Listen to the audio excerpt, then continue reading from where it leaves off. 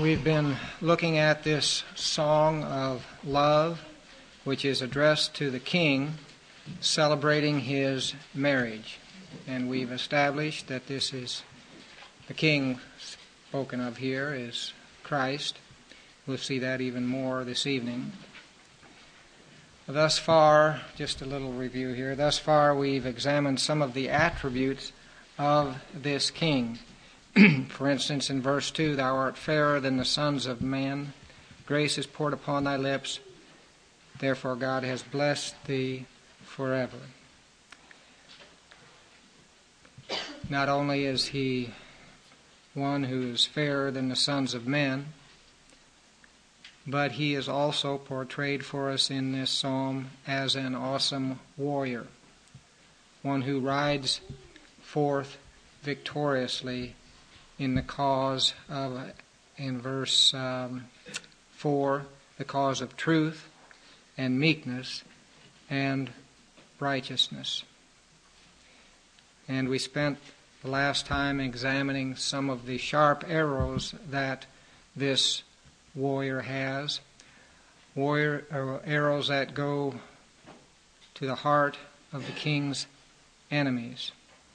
We spoke of the arrow or arrows of temporal judgment, that is, judgment in this life, both national and on an individual level. We spoke of the fearful arrow of final judgment that comes at the end of the world. And we spoke of the gracious arrow of the conviction of sin that can right now pierce any hard heart. So here's a warrior, a king, a warrior king that goes forth conquering and to conquer. And one way or another, all will bow before him. Tonight what we want to do is examine the pivotal verse or verses in this psalm, and really it's because of these verses that our symbolic interpretation rests, is established on these two verses, verses 6 and 7. But why don't we just read, we'll read the first 7 verses here. My heart overflows with a good theme. I address my verses to the king. My tongue is the pen of a ready writer. Thou art fairer than the sons of men. Grace is poured upon thy lips. Therefore God has blessed thee forever. Gird thy sword on thy thigh, O mighty one, in thy splendor and in thy majesty. And in thy majesty ride on victoriously for the cause of truth and meekness and righteousness. Let thy right hand teach thee awesome things. Thine arrows are sharp, the peoples fall under thee.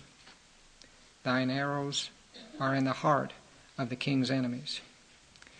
Thy throne, O God, is forever and ever. A scepter of uprightness is the scepter of thy kingdom. Thou hast loved righteousness and hated wickedness. Therefore God, thy God, hath anointed thee with the oil of joy above thy fellows. Well, like I said, the verses that we are zeroing in on this evening are verses 6 and 7. We find out in these verses that this king that we're talking about is of royal lineage. He is, in fact, of the most royal lineage possible. He is the Son of God. We're told here that his throne, his deity, his righteous kingdom will last forever. Thy throne, O God, is forever and ever. And we are told that he is, in fact, God himself.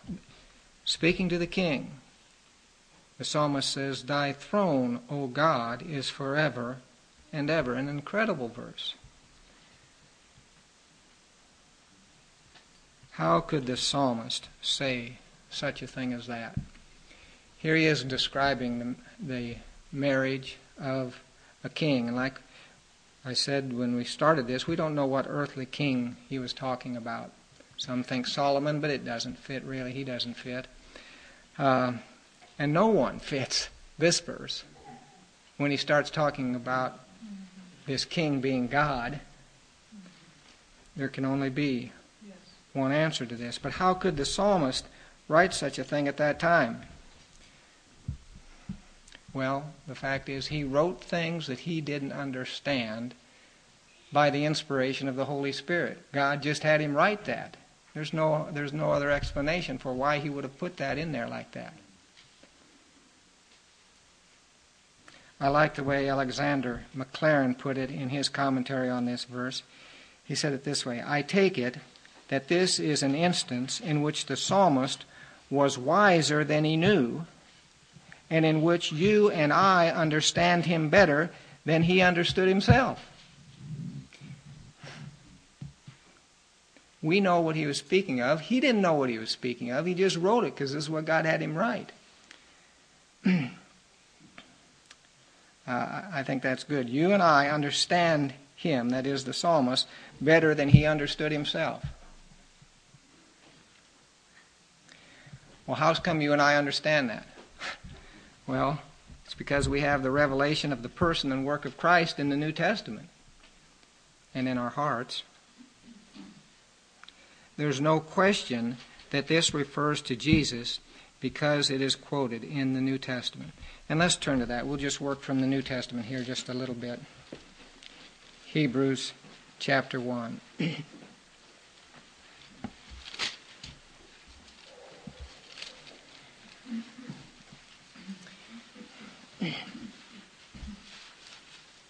The context here, were actually the verses that are quoted from this psalm are in verses 8 and 9. But I want to go back and deal with the context here just a little bit. And that is that Christ is superior to the angels. Christ was not an angel, and he was superior to any and all of the angels. Now that's something we take for granted as Christians, but it was a very real issue when this letter was written. It was such an issue that the writer of Hebrews spends most of the first chapter on that subject. Angels were considered and are considered to be exalted beings, greater than us humans, but less than God. And Christ, as a man, was for a time a little lower than the angels. So was he greater than the angels? Well, the writer of Hebrews says, yes, infinitely greater than the angels. Why? Well, let me just show you quickly here. Verse 4, having become as much better than the angels as he inherited a more excellent name than they. For to which of the angels did he ever say, thou art my son, today have I begotten thee? First, that's his first argument. God never said to the angels, you're my son, today I have begotten thee. I will be a father to him, and he shall be a son to me. That's his first one. His second one, the angels were called to worship Christ. If that's the case, Christ has to be greater than the angels. You see that in verse 6. And when he again brings the firstborn into the world, he says, and let all the angels of God worship him. Then he goes on to talk about the angels being ministering spirits. But the third argument that he uses is the one that he takes from the psalm that we've been looking at. And that is that Christ is in fact the righteous ruler of all things, God himself come to earth. See it in verse 8. But to the Son he says, and then he quotes this Psalm 45, thy throne, O God, is forever and ever, and the righteous scepter is the scepter of thy kingdom. Thou hast loved righteousness and hated lawlessness. Therefore, God, thy God hath anointed thee with the oil of gladness above thy companions. So here is one whose throne is forever and ever, and he is in fact God himself. What more could you say to establish the fact that this one is greater than the angels? Christ is fully God, and he has an eternal throne. His superiority to the angels is therefore completely established, and it's permanent. His throne is forever and ever. How did the writer of this epistle to the Hebrews know that these verses applied to Jesus Christ? Well, again, of course, the answer to that is that he was given insight by God into this. But I think there is an important key that's easily missed when we read these verses in English. And that key is found in verse 9, where it says, Therefore God, thy God, hath anointed thee with the oil of gladness above thy companions. That word anointed, in the Hebrew, the word for anointing, right here in this passage, is a word Meshcha, Meshka. That's how I'd say it. But it's from that word that we derive our word Messiah. So right in this passage, you knew that this was a messianic passage because the word's right there in the word anointed. See, Messiah, we sometimes forget that word Messiah means anointed one. So, by the leading of the Holy Spirit, the writer of Hebrews was able to go back and look in this psalm and say, this verse that talks about God is speaking of the Christ, the Messiah, the anointed one.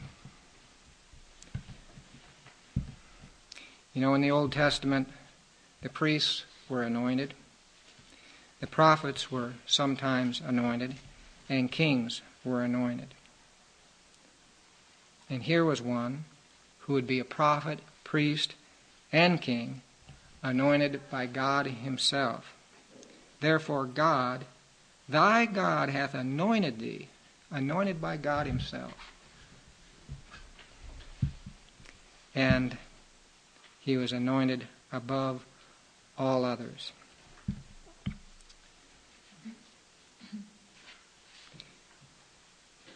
His anointing was not with any earthly derived anointing oil, but it was with the oil of gladness, which I think speaks of the Holy Spirit. Acts 10:38 says, You know that Jesus of Nazareth, how God anointed him with the Holy Spirit and with power.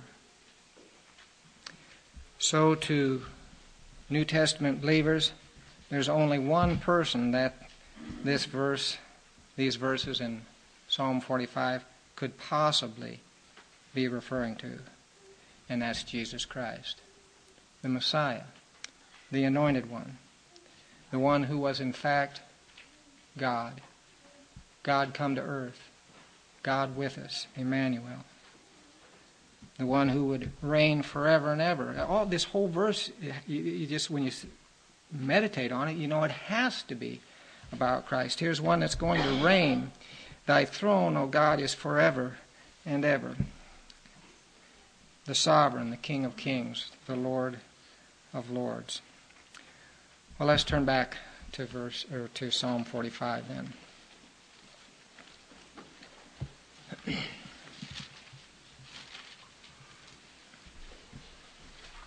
There's a couple of other phrases in this portion of the psalm that I'd like to deal with. In verse 7, in the last part of verse 6, a scepter of uprightness is the scepter of thy kingdom, or can be translated a righteous scepter, or a scepter of uprightness.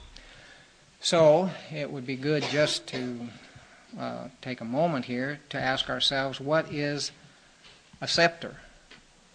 Not a word we use a whole lot. Might use it a little more if we were in England. It's a ornamental staff held by a ruling monarch, a scepter. It symbolized governing power and authority. Now, I went to the library this afternoon because I wanted to find a picture of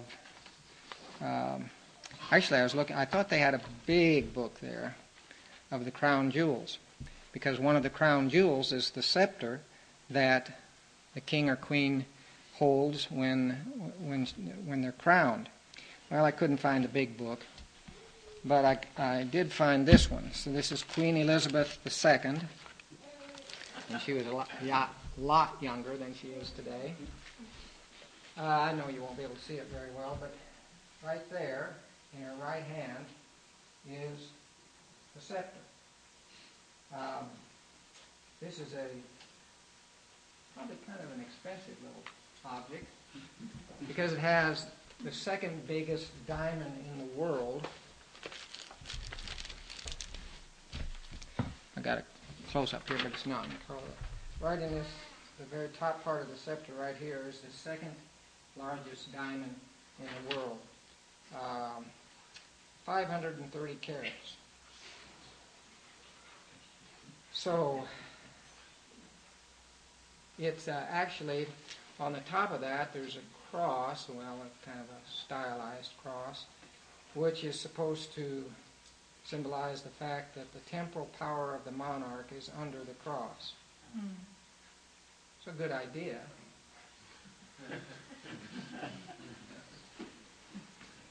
Well, anyway, the Queen held that in her hand in 1953 when at her coronation at Westminster Abbey.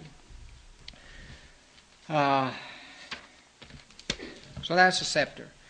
It's a symbol of power and authority that a king or queen has. And we're told that the scepter of uprightness is the scepter of this king's kingdom. A righteous scepter, a scepter of righteousness. This king, in other words, this king's power and authority was characterized by absolute righteousness. And there's never been any other king or monarch like this. No earthly ruler. There's always a mixture, even in the best, there's always a mixture of righteousness and unrighteousness. His own personal character, this king that we're looking at here, is totally righteous. And all that he does in his kingdom is done in righteousness. In other words, everything done by this king is just. Everything. Everything done by this king is equitable. Everything done by this king is exactly right. He's done none of his subjects or servants the least wrong. He is, in fact, a sovereign that loves righteousness. He loves righteousness. You see that in verse 7. Thou hast loved righteousness and hated iniquity or wickedness. Loving righteousness is more than doing it because it's a duty. And it's certainly more than putting on a show of righteousness to advance whatever selfish motive you might have. I couldn't help but think of a picture that I saw of Adolf Hitler. the extreme opposite of what we're talking about. But in his early quest for power, he had a picture.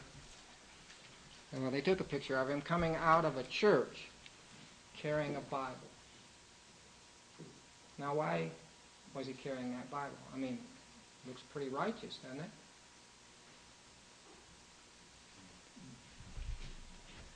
One of the most unrighteous people, hated God, hated the Bible. See, he had other motives. But here is a king whose motive, deep down, for what he does is that he loves righteousness.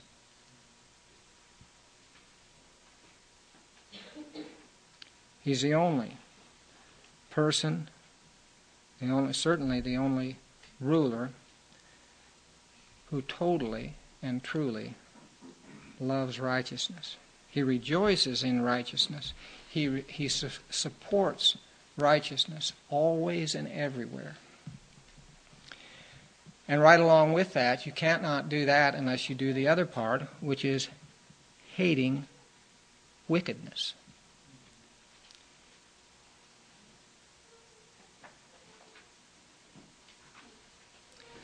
Hating wickedness is more than just speaking against wickedness. People can do that for the wrong motive. A politician will do that to get elected. And hating righteousness is more than leaving certain sin or iniquity because of its harmful effect. People will do that. They'll quit a sin because they see it's not good for them.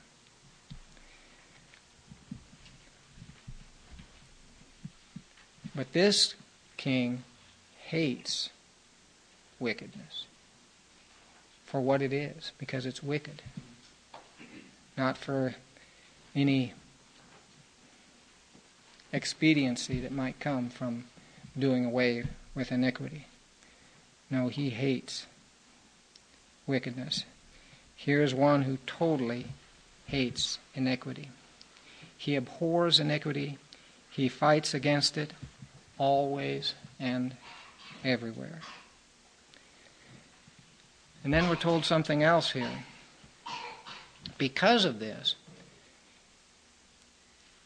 because thou hast loved righteousness and hated iniquity, therefore God, thy God, hath anointed thee with the oil of joy above thy fellows. There's a connection, you see, between this anointing and the fact that he loved righteousness and hated iniquity.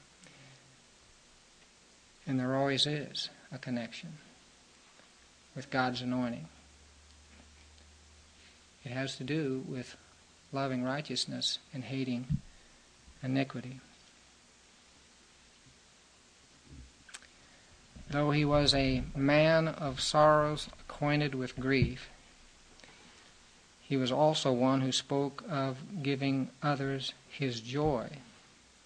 You see that? It's the oil of joy or the oil of gladness. God anointed him with the oil of joy above his fellows because he hated wickedness and loved righteousness. Again, let me read from Alexander Maclaren.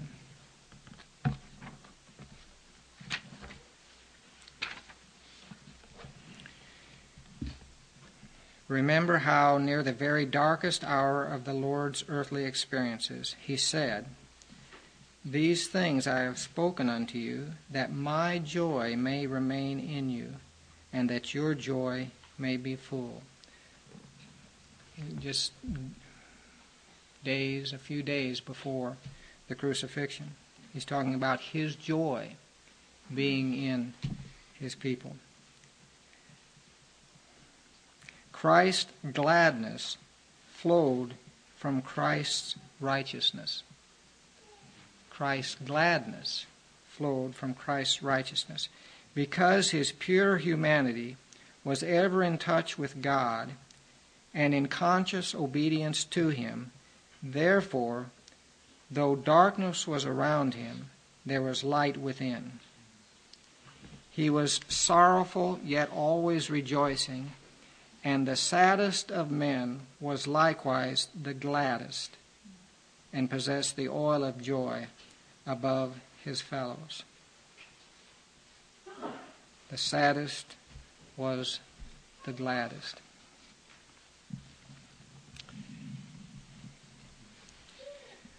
A great portion of that joy, I know this is easy to misunderstand, but a great portion of that joy for him and for us is still yet to come. And that will be when the bride is united to the king in marriage. And that's what the rest of the psalm is about. Most of the rest of the psalm. The subject that we'll take up next time is the marriage of the king to his bride. We'll look a little at what she's like.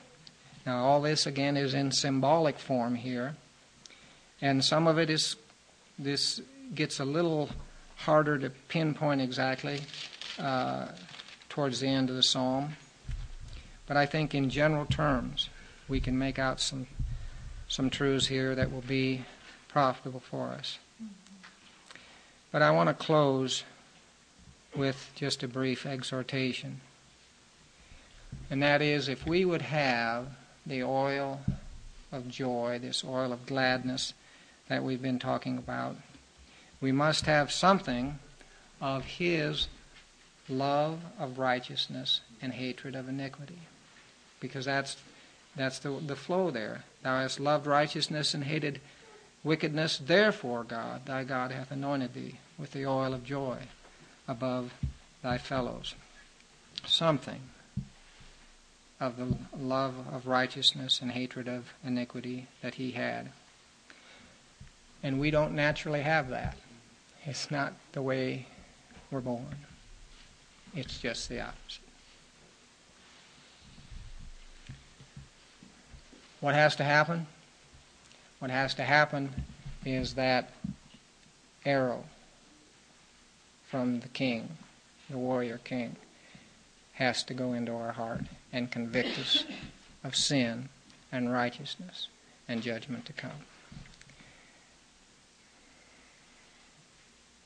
If we would be like the king, we must bow to the king, we must submit to the king, we must trust the king, we must honor the king. And all this comes out here in relationship to the bride later on in this psalm. Well,